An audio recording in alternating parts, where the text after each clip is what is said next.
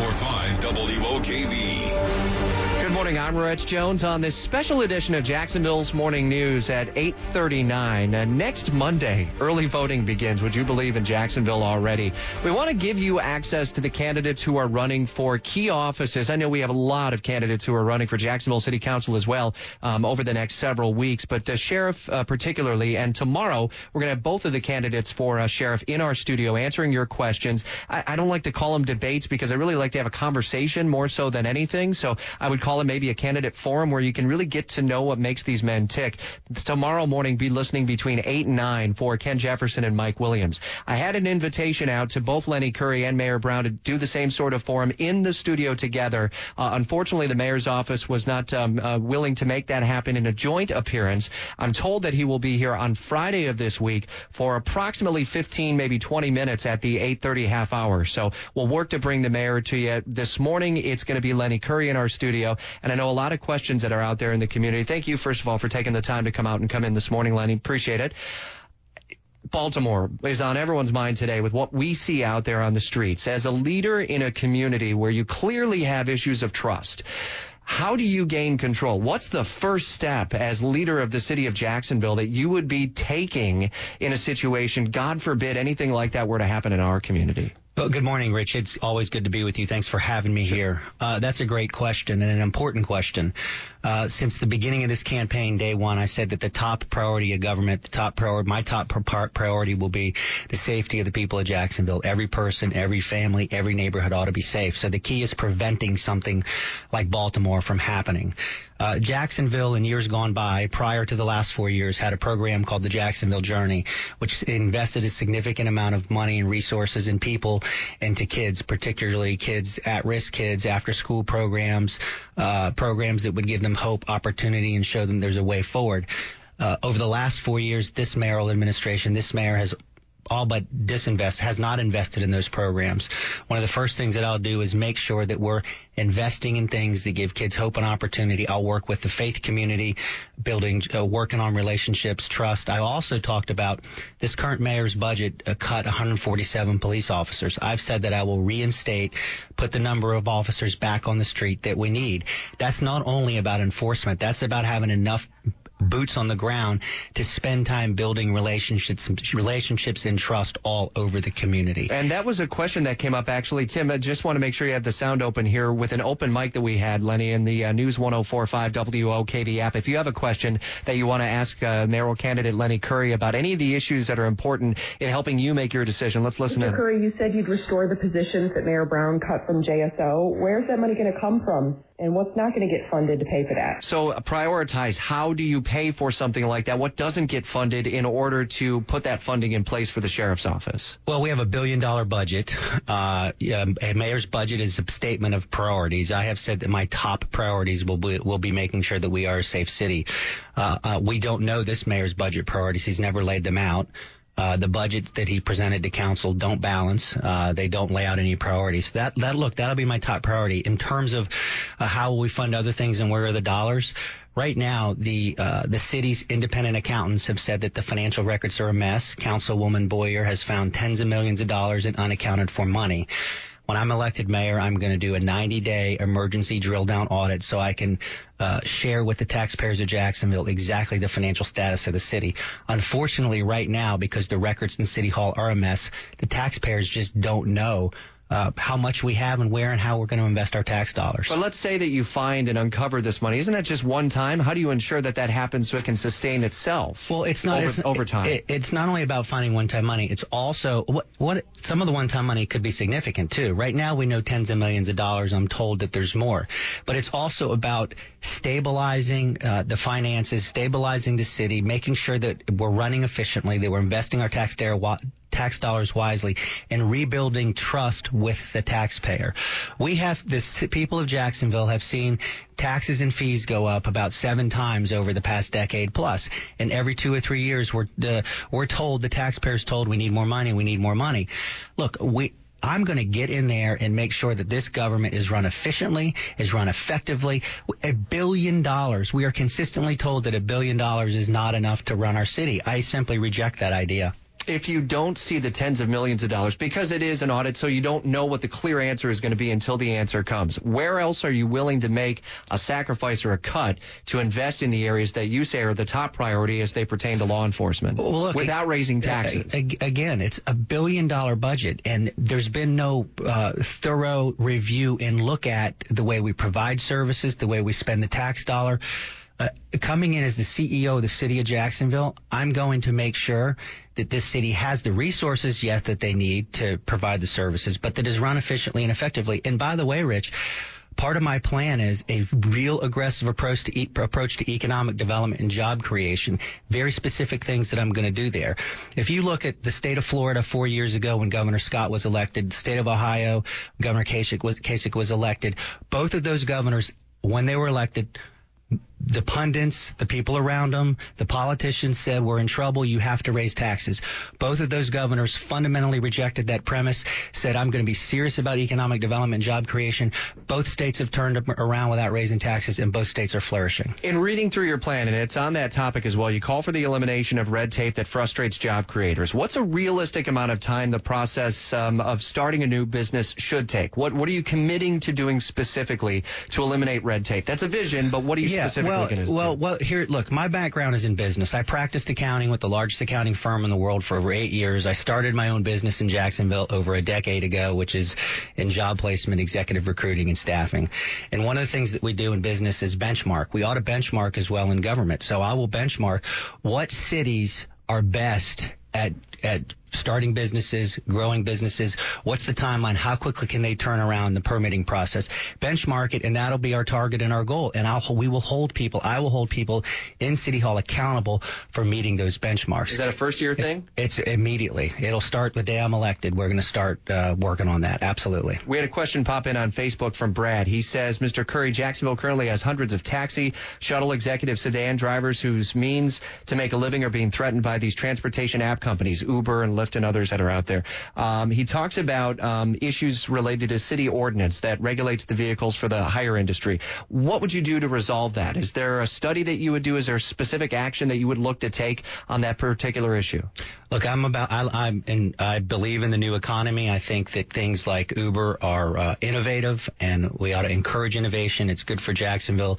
It's good for jobs. We also have to make sure that it's done in a safe environment. So I'd advocate for reasonable safety. And we had a question come in from Mike on Facebook. He said, what's your stand on the Rodman Dam issue? And are you going to give the game management hunting spot on the Yellow Water property as the voters were told to get them to vote to buy it? But on the Rodman Dam issue specifically, as that ties into the need to dredge the St. Johns River, as Jacksport has clearly stated over the last several months. Yeah, well, let's talk about the port. The port is an incredibly important asset and incredibly important opportunity for Jacksonville today and into the future. When you think about the idea that we have the port here, where it's located, we have two interstates, I-10, I-95 going east, west, north, south. We have two rail hubs.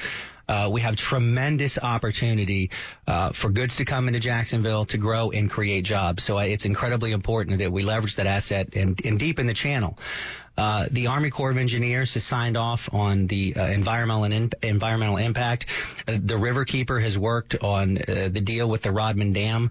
So I'm for it. I'm ready to go. Environmental concerns have been addressed. I was going to ask, are there any environmental concerns that so far you feel like need to continue to be addressed? We've not heard that all of them have been alleviated at this time. So any issues that you see out there with the environmental? Look, the river is one of our most important assets here in the city of Jacksonville. The Army Corps of Engineers has signed off on this. They've done a thorough and a detailed study. The Riverkeeper, in conjunction with working with the chamber, has said, look, with the Rodman, marry this to the Rodman deal, the Rodman Dam deal, and there's a sign off. I agree with it. I'm ready to go on the port. So then how much money are you willing to commit from the city's standpoint on this? Because there would be dollars that would have to come locally and from the state level as well. That's right. The feds have said they'll put in about half, and then we'll put in a quarter, and the states will put in the other quarter. I will work hard with the state of Florida. Here's what I know about Governor Rick Scott and the Florida legislature, having spent time with them when I was the chairman of the Republican Party of Florida.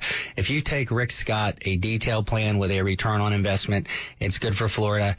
he's willing to invest dollars. He's already invested in this port. So I'm convinced that we can get the state to really step up in a big way on the port. It's good for Jacksonville. It's good for Florida. It's about leading as mayor, having a strategic plan that demonstrates a return on investment to the state, to the city, and to the taxpayer. But they're not going to fund it all. So where does the rest of it come from? Well, they'll fund part of it, but I also am convinced that you could potentially work a deal with them where maybe they would loan us part of the money up front at a low interest deal. Just be creative on the funding. Have you considered in any way what the total amount would be where it's untouchable? If it were to be a $200 million, if it's $30 million, what's the cost where you say we can't do it in Jacksonville? They've given us our share right now would approach close to $200 million on the initial estimates. I mean, like any project that you lead, you put the right people in place, you manage the project along the way. If you stay on top of it, you just don't let costs get out of control. It's about project management. It's about holding people accountable. You say costs get out of control. Who in Jacksonville right now, show of hands, is thinking about the courthouse downtown? How do you avoid a boondoggle like that from happening when you have so much money and so many different players involved in a project like that? Like everything that I've done in my life, in my own business, when I ran the Republican Party of Florida, anytime you bite off a project, a small project or a large project, it's about putting the right project managers in place. It's about me as the leader staying on top of them and making sure. It comes down to leadership and accountability and measuring everything. I will and do measure everything. And that's how you stop from waking up and being surprised, saying, oh my gosh, this project is spun out of control. It's 8:50. We're in studio answering many of your questions that you've sent us on Twitter and Facebook and with open mics on the News 104.5 WOKV app until 9 o'clock. I have another open mic that came in on a social issue, but you talked about funding and the potential of Jacksonville dollars being put in to make the harbor deeper, 40 to 47 feet. And then we just had, and we're expected to hear from the DIA, Downtown Investment Authority, its final vote on what everyone probably assumes is going to be the shipyard's proposal that's backed by Shad Khan's investment group, Iguana. Don't want to prejudge it, but it scored really high this week. That's a big story we have at WOKV.com. It's not going to come without a cost to city. How do you prioritize that if you're looking at deepening the harbor and you're also wanting to restore police officer jobs? Where do you rate that? What's the number you're willing to commit for something like that? Well, let me start with my economic development philosophy in downtown. I think that downtown can and will flourish if we go back to what I talked about, cutting the time it takes to start a business and grow a business. Right now, there are investors from outside of Jacksonville that have looked at our downtown, and when they've seen the amount of time it takes to get things started, to turn a project around, it just doesn't make sense for them to invest in our city, and they take their dollars elsewhere. Folks that are investing in our downtown right now happen to live here and love it, so they're willing to deal with the bureaucracy and the red tape that is frankly a disincentive to do business. Shad Khan's here, so he's willing to invest here. Now, that said, on the shipyards, it's a tremendous opportunity with Shad Khan. He's a tremendous asset to Jacksonville. I think we need to strike. We need to find a way to get the deal done. But whether it's the shipyards or any other deal where we're looking at using taxpayer dollars, when I'm elected, we're going to have a written policy, a very specific policy on how we, if we're going to use incentives, and a scorecard that the folks that we're giving the incentives to, it comes back to what's the return on investment to taxpayer. When I'm in office, that's how I will approach this project and any other project. There has to be a very clear return on investment to the city and to the taxpayer. Well, how would you do it without raising taxes? I mean, are you talking like bonds, like a 30-year bond or something where you can front the money essentially and pay it back over time? How would you do it? Rich, respectfully, that question right now is not, I don't want to say not a relevant question, but we have $1 billion budget with tens of millions of dollars of unaccounted for money. I'm telling there's much more to come. I'm convinced that we can do big things and great things, visionary things in this city with $1 billion budget. We just need a leader in there. We need a mayor in there like me that's going to hold people accountable, run this government efficiently and effectively, and be committed to long-term job growth and job creation. I'm going to come back to, look, my entire life I've modeled what works. And we've seen it work in Florida. We've seen it work in Ohio. Both of those states were told you've got to raise taxes to stabilize things. You've got to raise taxes to do big things. Both governors rejected the idea and got serious about leading, got serious about governing, got serious about job creation, got serious about effective and efficient government, got serious about cutting waste. Both states are flourishing without raising taxes. I will model that at the city level in Jacksonville. You started down the road when you were talking about the audit. Tens of millions, you say, that's not been accounted for, and maybe more to come. How much more are you talking about? What are you hearing that's not out there? I'm just hearing that council folks have dug into it. I don't have an exact number, but there's more there. So I'll stay tuned for you guys to break the news. And is that why you want the 90-day, when you're elected now, if you're elected, you want the 90-day audit put in place on day one? The day one, I will work to get a firm, a serious firm to come in and begin that audit. Obviously, there'll be a process getting them to the table, getting their boots on the ground in here to drill down, but it'll be one of my top priorities right out of the box. It's going to be something that has a lot of follow-up. Lenny Curry joins us in studio for a handful more minutes. Thank you to everyone who's been submitting questions on Facebook. We had an open mic come in, Lenny. This is from Nick, and this hits on a couple of social issues. I think they're tied in together. Mr. Curry, do you believe it's okay to restrict people's personal freedoms based on your personal opinion, like gay marriage and medical marijuana? Now, the issue of medical marijuana is not a Jacksonville City issue, but I know the human rights ordinance issue is out there as well. Are you clear on a yes or no on whether or not you would support expansion of that as mayor? Yes or no at this point? Look, on the HRO, I remain unconvinced that we need to change city law. I do not believe that the people of Jacksonville are discriminatory people. I've spent a lot of time traveling to every corner of this city, and I remain unconvinced that we need to change city law at this time. Is there anything that would convince you? A conversation, a meeting?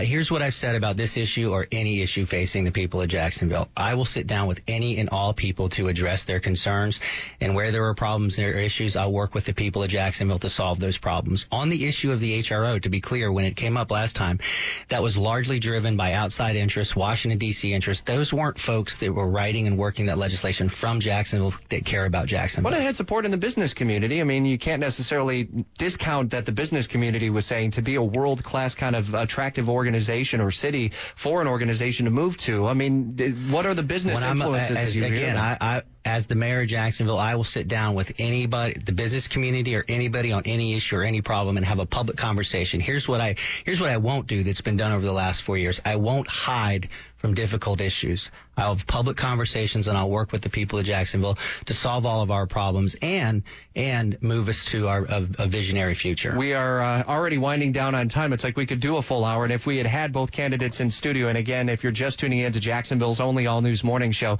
Lenny Curry joins us in studio. We had an open invitation for a forum with both Mr. Curry and Mayor Brown as well. The Mayor Brown campaign declined our invitation for that. We're told that he will be in our studio on Friday of this week. We plan to bring that to you on Friday of this week. Earlier, I want to say it was throughout Monday, the legislature still arguing about accepting Medicaid expansion. That could have a huge impact on funding for UF Health Jacksonville Shands as we know it. What's the right decision here? You got the House and Governor Scott on one side. You got the Senate on their own side. You've got relationships with Governor Scott, as you've talked about. Do you support any plan that's out there? Look, right now the feds are holding the state hostage. There's a program called LIP, which is help fund UF Health.